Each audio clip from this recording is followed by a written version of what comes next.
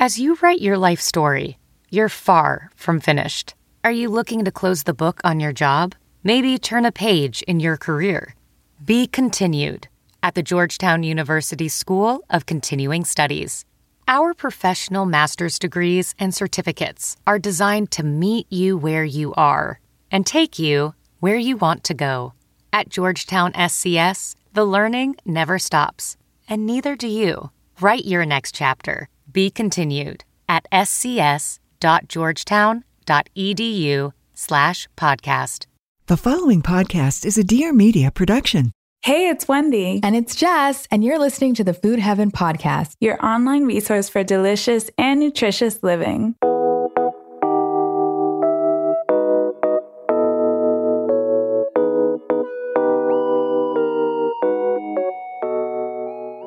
Welcome to another episode of the Food Heaven Podcast. Hey, everyone. How you doing, Wendy? I'm doing great. I had really good sleep last night. Good. And so I feel energized. Right now, we're in LA, and every time I come over here, it's like you just never know what Wendy you're going to get because it depends on my flight. It depends how well I'm adjusting to the time difference. So I've actually adjusted quite smoothly because, the first night I told you was a little rough because there was a situation with the pillow.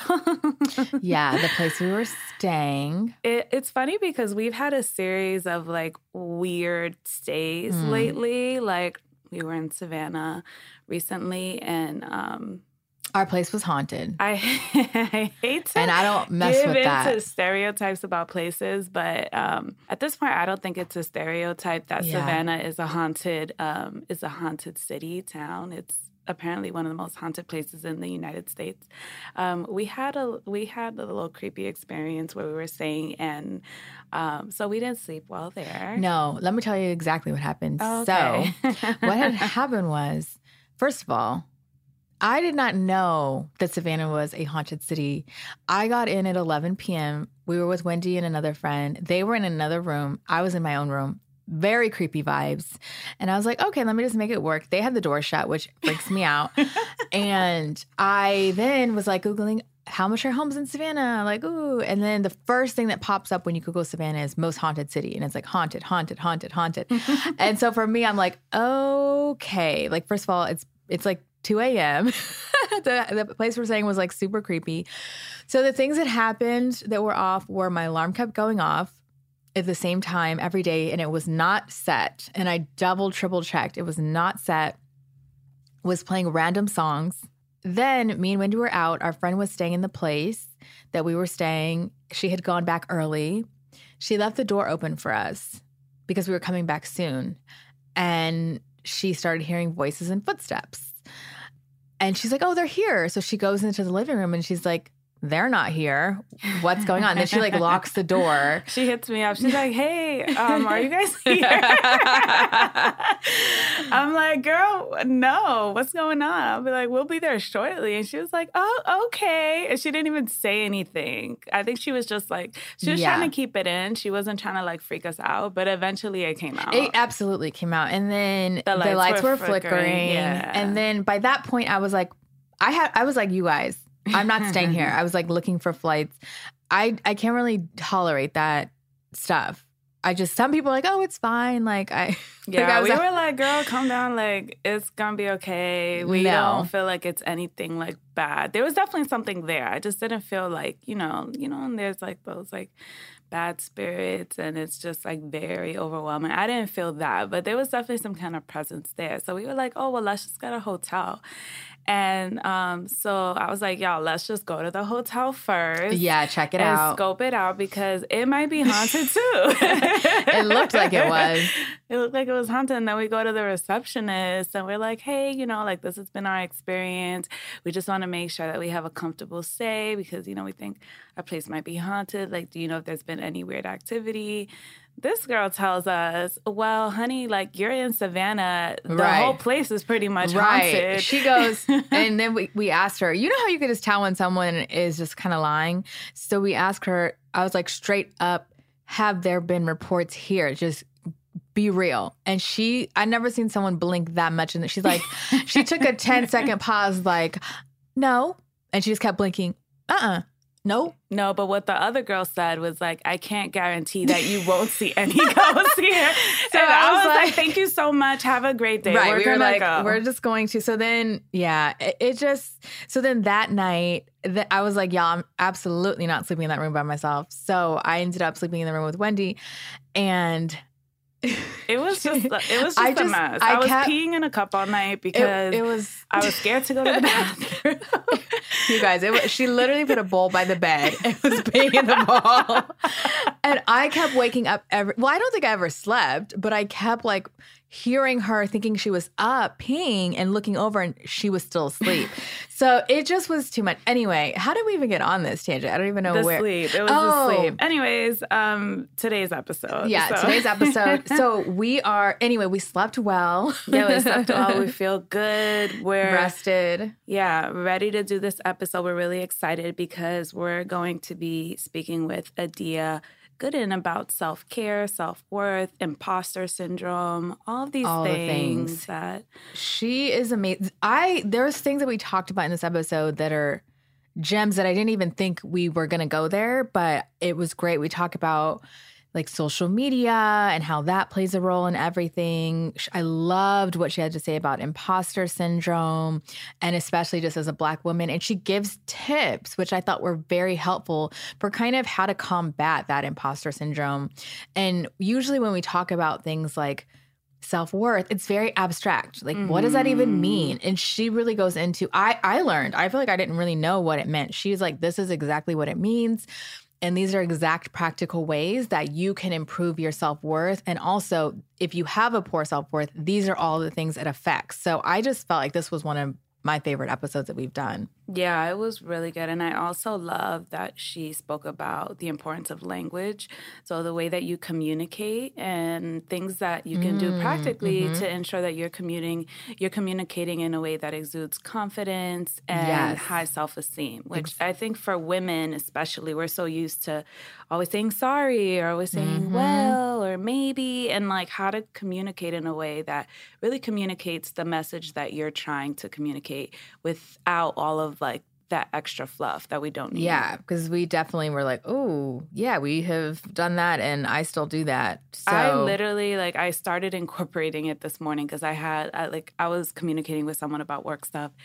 And I'm like, wait, how can I rephrase that to come across in a more confident way? And it really did work. Because she was like, oh, when you do that, people don't question you as much. It's like, that's just kind of what it is. And I found it to be really helpful. I just did it this morning. So, yeah. It's a great episode. Yeah, you guys will get a lot from it. And also, towards the end, she even talks about her TED Talk, which Homegirl is official with her TED Talk. It's a really good TED Talk too. So stay tuned and let's just go ahead and get started. Okay.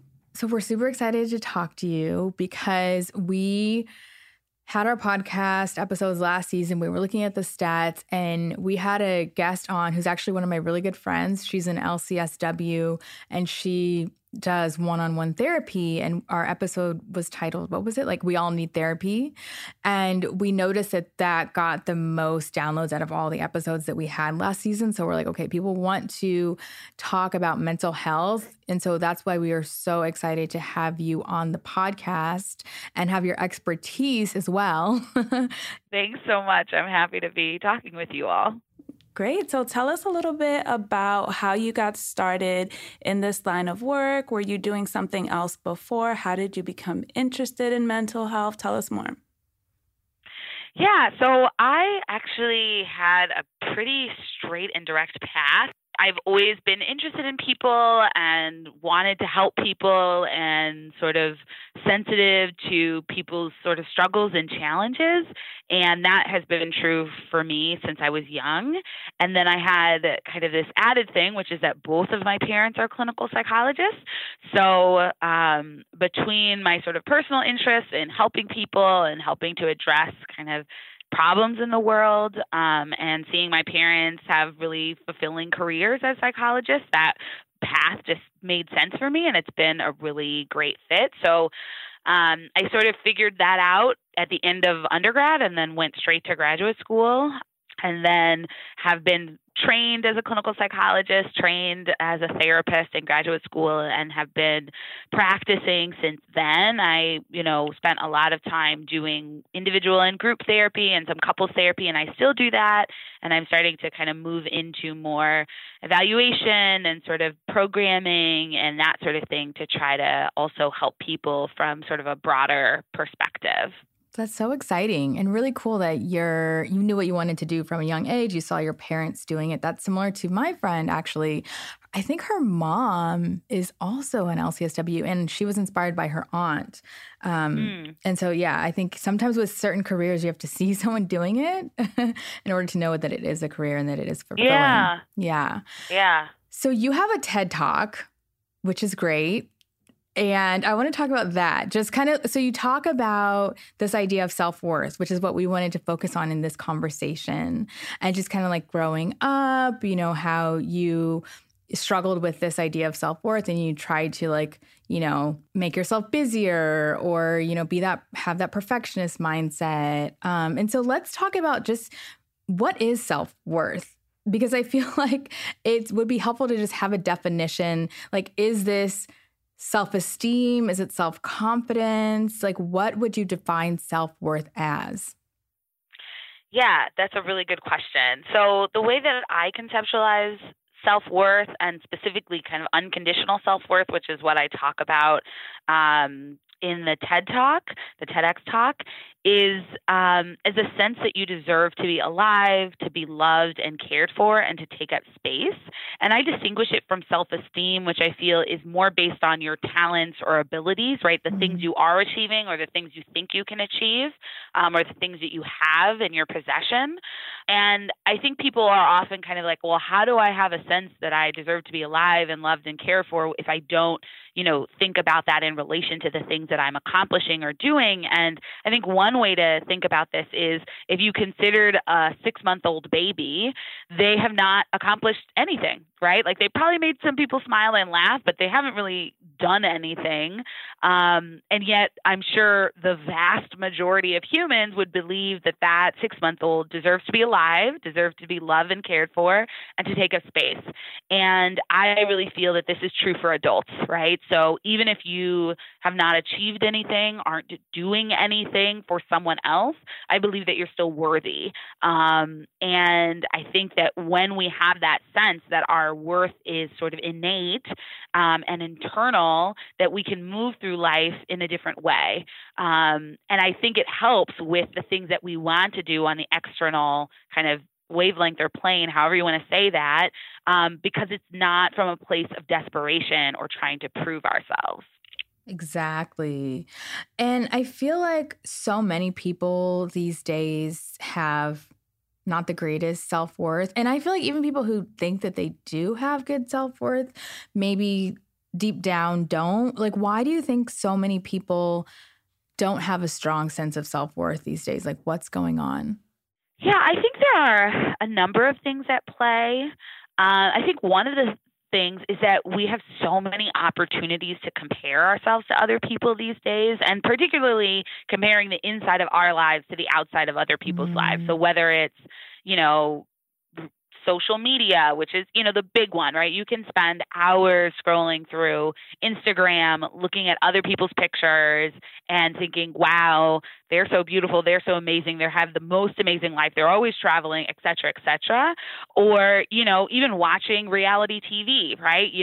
Seeing people live these big fancy lives.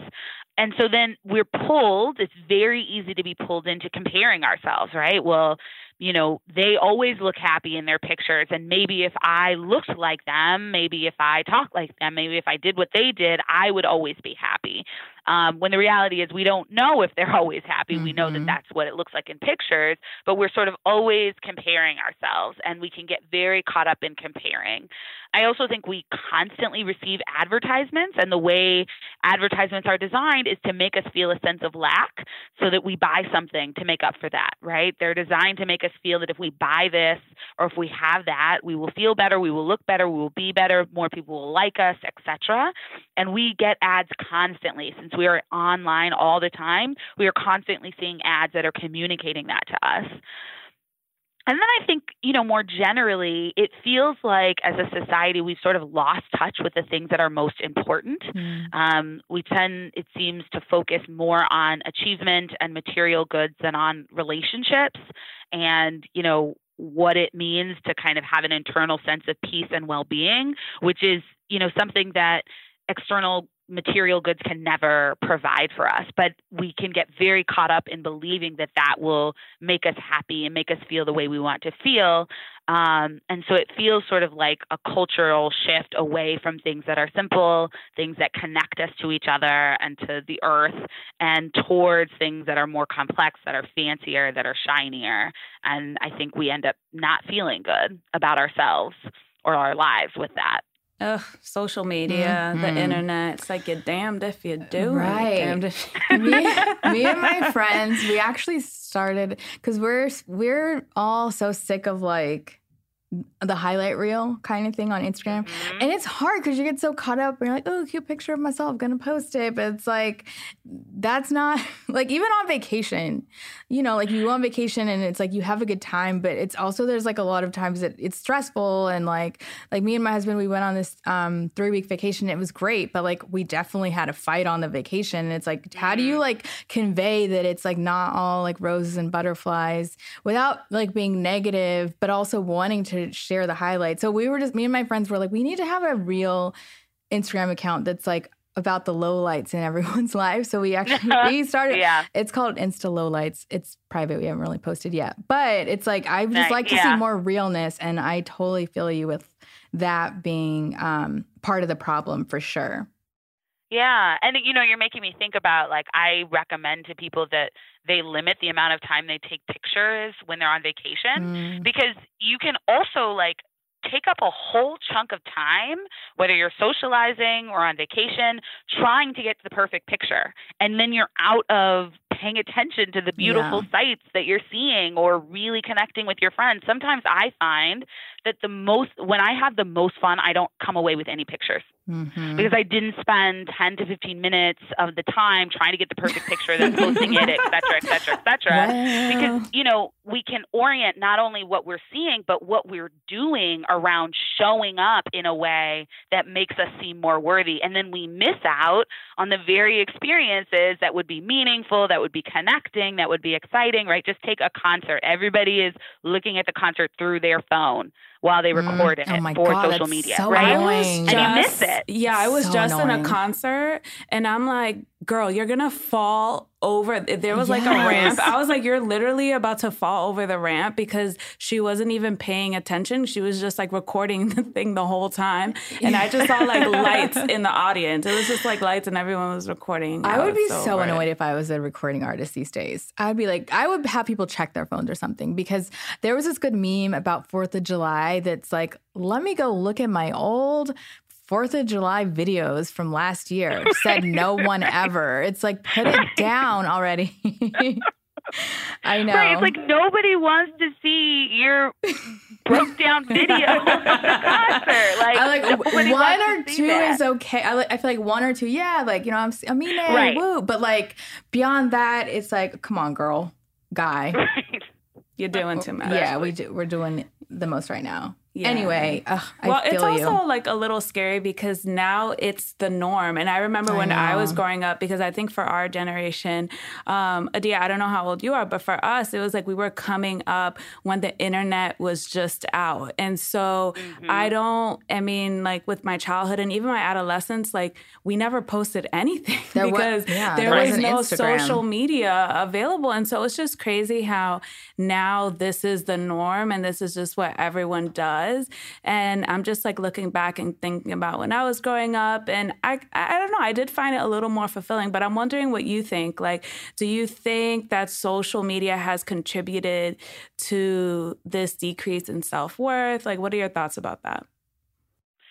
Yeah, I think it's a good question. I think on the one hand, I will say yes. I think I look at young people these days and I feel sad for them. Like, I do not envy them posting everything and seeing everything online. Like, I talked about this in my TEDx talk, but, feeling left out was a big challenge for me. And at least when I was left out or I didn't get invited to a party, I didn't have to see it on Snapchat. I wasn't sitting at home watching everybody have a great time without me. It was just that I sort of knew that something was happening, or I found out on Monday. And it was already painful and hard as it was, but then to sit and watch it, like that just has to be worse.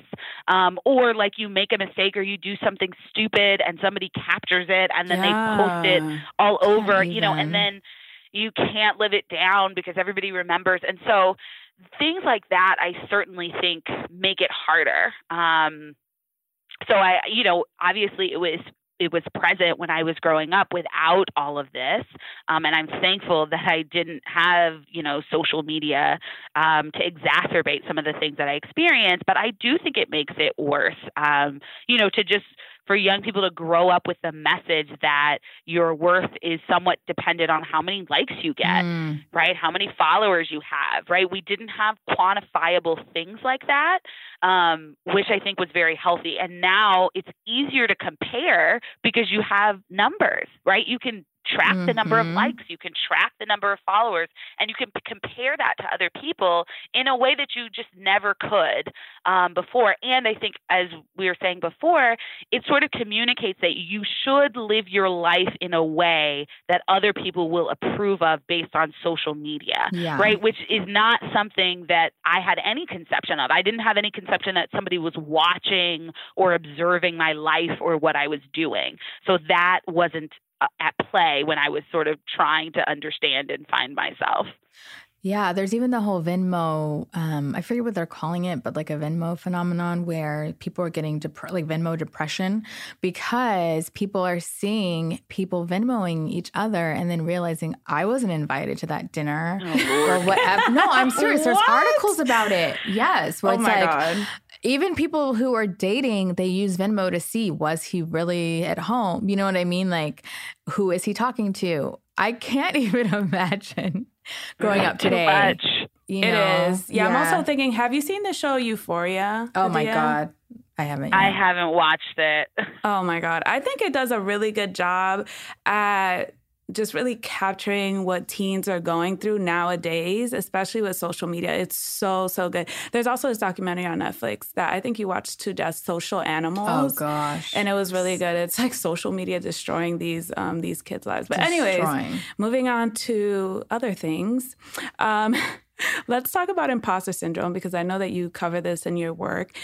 I've seen a lot of people lately talking about imposter syndrome on social media. And based on what they're saying, I'm like, oh, yeah, I can really relate to this. But I would love to hear your understanding of what imposter syndrome is and how it manifests. Sure. Yeah, so imposter syndrome is basically the phenomenon of feeling like a fake or a fraud despite evidence of high achievement.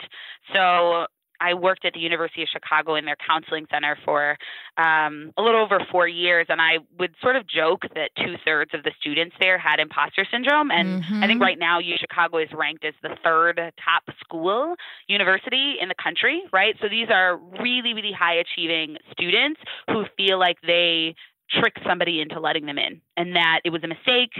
And, if people really knew what they knew, then they wouldn't have gotten in or they'd get kicked out, right? And this manifests in academic settings, in work settings. I have given imposter syndrome talks to Black female law professors, to women who are surgeons. And so it's really kind of they're out on the outside, you would say this person is very high achieving, they're very successful, but internally the person is feeling, I just got lucky, they really don't know me. If they really knew me, they'd kick me out, they'd fire me, and I just have to kind of shrink and hide and make sure nobody finds out that I'm actually not good enough to do this job or to work here. And so I think it can manifest in a number of ways, right? People can stop asking questions.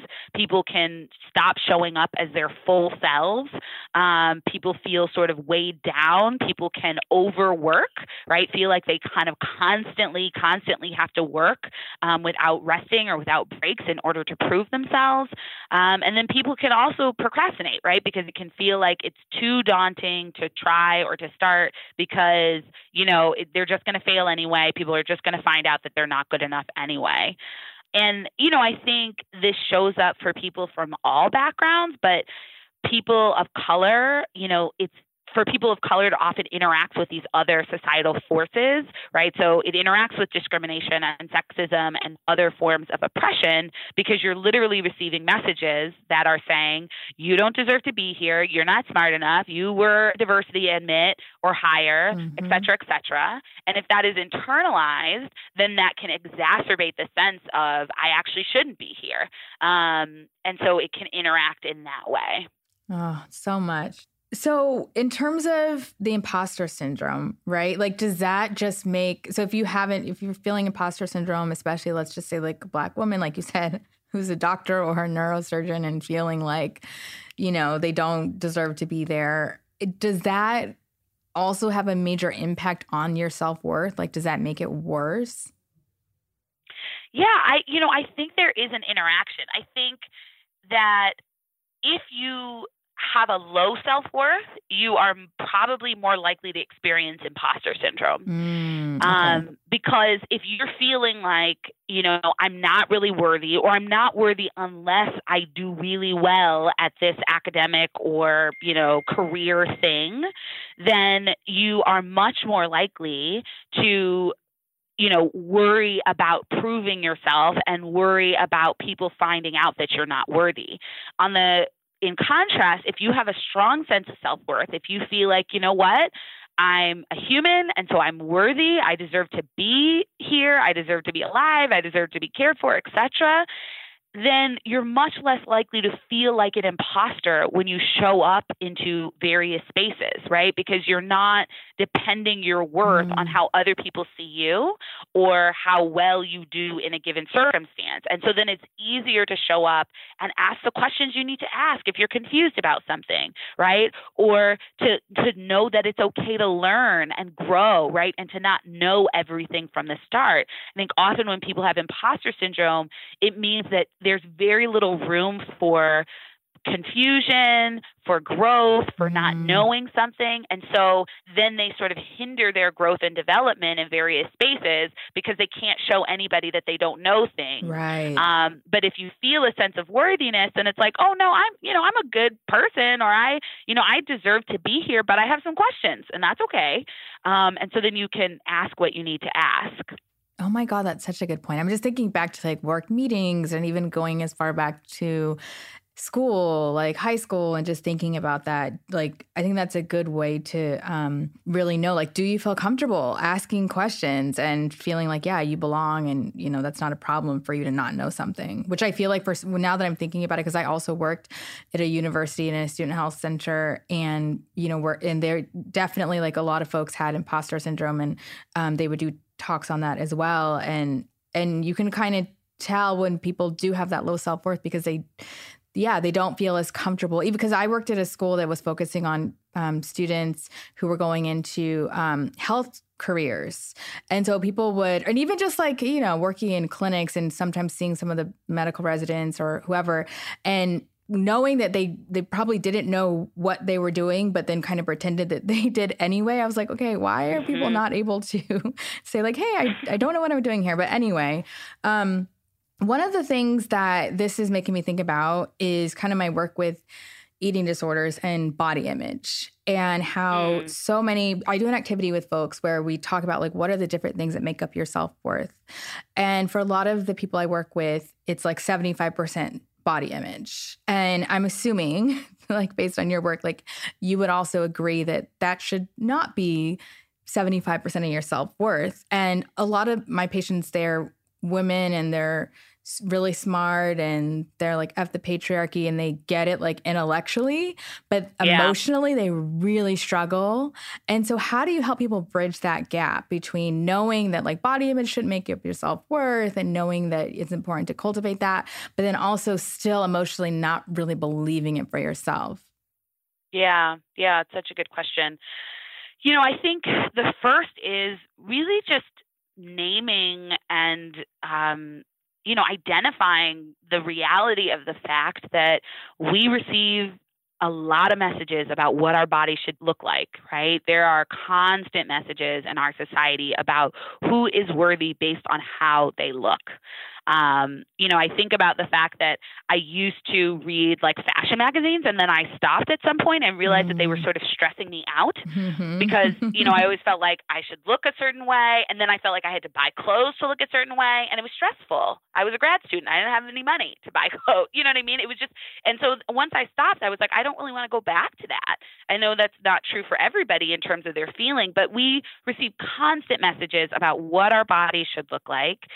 And so I think just naming that is really helpful because, it's not as though people developed this, assessment of themselves based on their body image in a vacuum, right? It comes from a very real place. People come by it honestly, and sometimes the messages aren't just from society, but might be from family members. And so just naming the fact that makes it harder, I think is really important.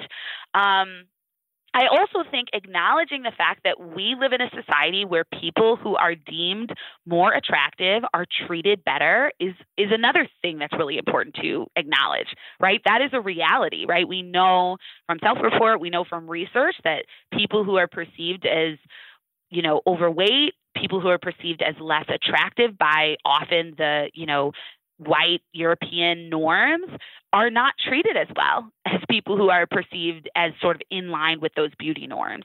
And I think if we don't acknowledge that, then we sort of overlook one of the drivers and reasons why people are sort of striving for this ideal, because often at the core, it's, I want to be loved. I want to be accepted.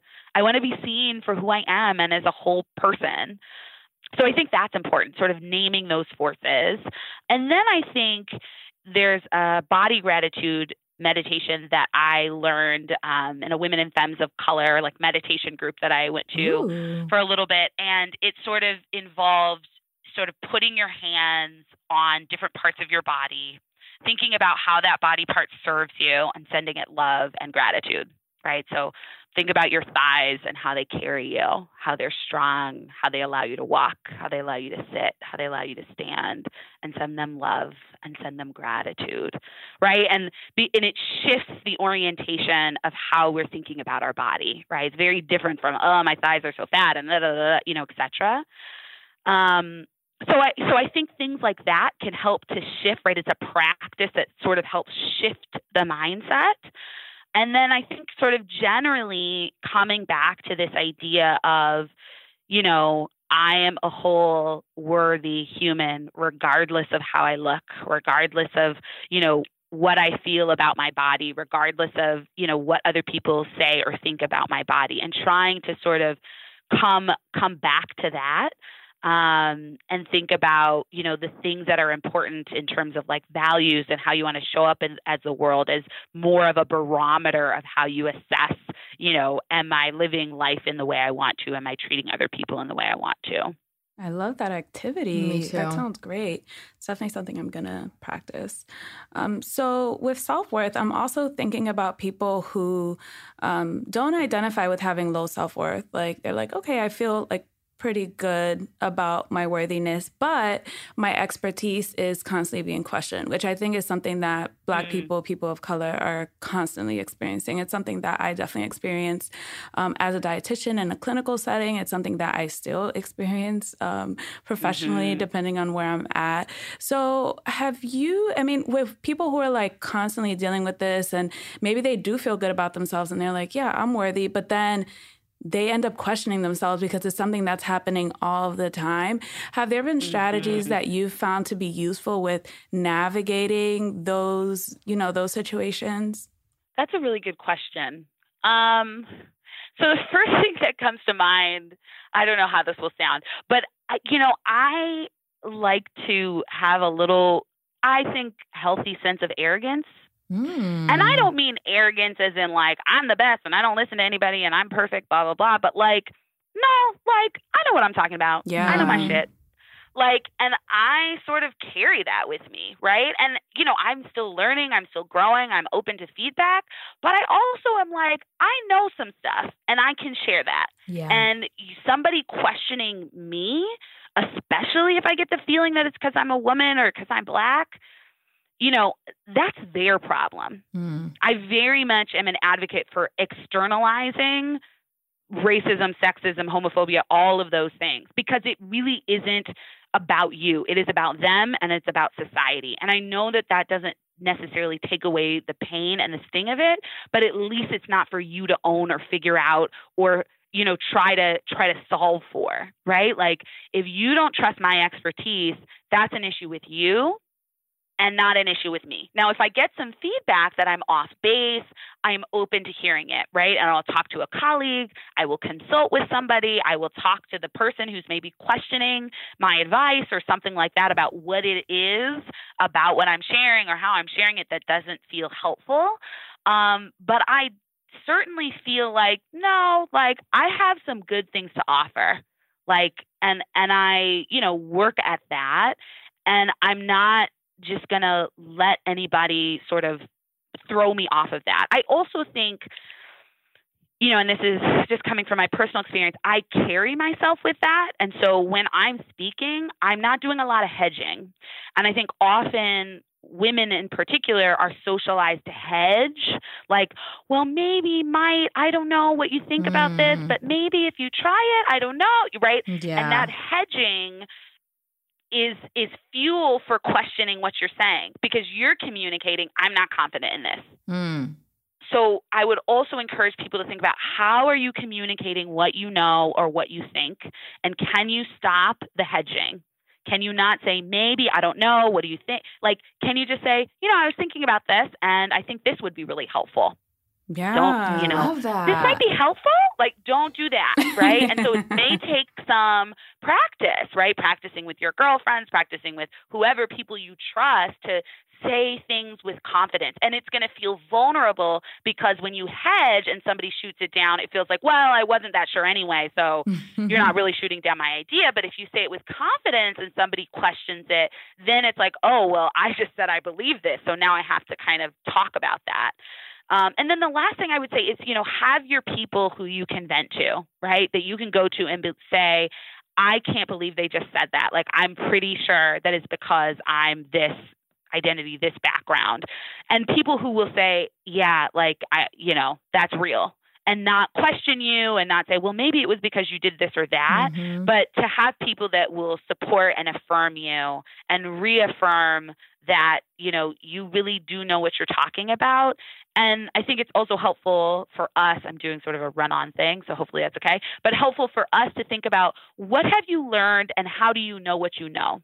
How many years of experience do you have? How many training sites have you been to? How many people have you seen or treated or helped? How many projects have you worked on? To take stock of your experiences that have built the foundation of the knowledge that you are working from, right? So that a little question of it doesn't make you forget everything that you've learned. Right. That's so helpful, especially with the language. That's something that I have definitely caught myself doing, where you're communicating in a way that is not confident. And yeah, people can easily just take that, run with it, and like completely disregard everything that you're saying. So that is a really good, useful piece of advice that I'm definitely going to incorporate. And I'm also wondering for people that maybe don't have that high level of self-worth or a high level of confidence, do you have any like other practical things that they can do to help develop their self-worth so that they can get to a place of more confidence, more self-appreciation? I talk about this in my TEDx talk, and I encourage people who are listening, who are interested, to check it out. You can just Google Adia Gooden TEDx, and you'll find it. But I used to talk about 4 practices there. And the first one is forgiving yourself. I think a lot of us hold things against ourselves as proof that we're not worthy. Well, maybe I'd be worthy if I hadn't, you know, screwed that up when I was 16, etc. And so it's really important to sort of practice forgiveness, right? Like, apologize to yourself and forgive your younger self, and, you know, figure out what you've learned and how you've grown, and acknowledge that you probably did the best you could in the circumstances given what you knew then. Another piece is self-acceptance, right? So this relates to what we were talking about with social media, but, you know, instead of comparing yourself to others, practice accepting and loving your qualities, your characteristics. And this could start with small things like having a birthmark on your chin and accepting and loving that, to larger things that you want to love and accept and affirm about yourself, appreciate about yourself, that society might not normally affirm. And sort of, it may be saying an affirmation, it may be expressing gratitude for this part of yourself, but shifting the narrative from critique and criticism to love and acceptance with yourself. And some of that may be sort of starting to do it before it feels natural, and then having the comfort and the ease of accepting yourself grow as you practice that.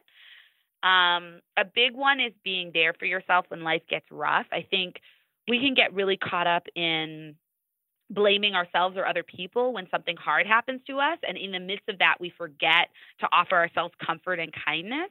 And so I think practicing self-compassion, feeling our emotions, offering ourselves some love and physical touch, and, acknowledging that it's okay to feel what we're feeling is a big piece of that. Kristen Neff is a psychologist. She has a great website. If you Google her, it's spelled Neff, and then self-compassion. She has a lot of audio exercises that I recommend to people, which you can download for free. Those are really useful. And I think the last thing is connecting to supportive people, right? In the U.S., we have this motto of like, pull yourself up by your bootstraps, and that doesn't always apply to communities of color, but there is still, a value for independence, and we really need other people, and we need them not just, on Messenger or in your DMs, but we need to be face to face with people who love us, right? And who remind us that we're worthy and that they love us even in our lowest points. And so making sure that you take time to spend time with people that you love, who love you, who affirm that you're worthy, is really helpful. Amazing tips. Thanks so much for sharing. And you guys definitely check out the TED Talk. Just in wrapping up, can you let people know, like, if they want to learn more, if they want to potentially work with you, where can they find out more about the work that you're doing? Sure. So I have a website where I have a blog that's sort of generally about Black women and mental health. I think people from all backgrounds often find the blog post useful, and that's at www.dradiagooden.com. So DRADIAGOODEN.com. I share daily mental health tips every weekday on my Instagram and Facebook page. My Instagram is at Adia Gooden. And then I also share them on Twitter, which is Adia Shani. So that's DRADIASHANI. So I hope people check me out, and people can, find my contact information, send me a message, or email me if they have other questions. Yay, I just followed you. I'm loving everything that you have. This is great. Awesome. Well, thank you so much. We learned a lot from this episode, and I feel like people are going to love it. We really appreciate it, and we'll catch you on the flip side. Yeah, thanks so much for having me. Bye. Bye, Adia. Bye. Thank you so much for tuning in to another really special episode of the Food Heaven podcast. Make sure that if you enjoyed this episode, leave us a review on iTunes. Do it right now before you forget. The more reviews we get, the higher we're ranked, which means that this episode can get out to more people. Listen up to this listener review by lovely LaShawn. Heard you on another podcast and immediately subscribe. Great content and conversations. Thank you, lovely LaShawn, for leaving that review. Also, make sure to connect with us online at Food Heaven. We're on Instagram at Food Heaven. We're on Twitter at Food Heaven Show and Facebook at Food Heaven Made Easy. Our podcast is released every Wednesday, and in each episode, we cover tips and tricks for making lifelong, sustainable, healthy living changes to upgrade your diet and health. We also interview leading experts in the field of health and nutrition to pick their brains on how to cultivate a healthy life that you love. We hope you enjoyed this episode, and we'll catch you next time. Bye.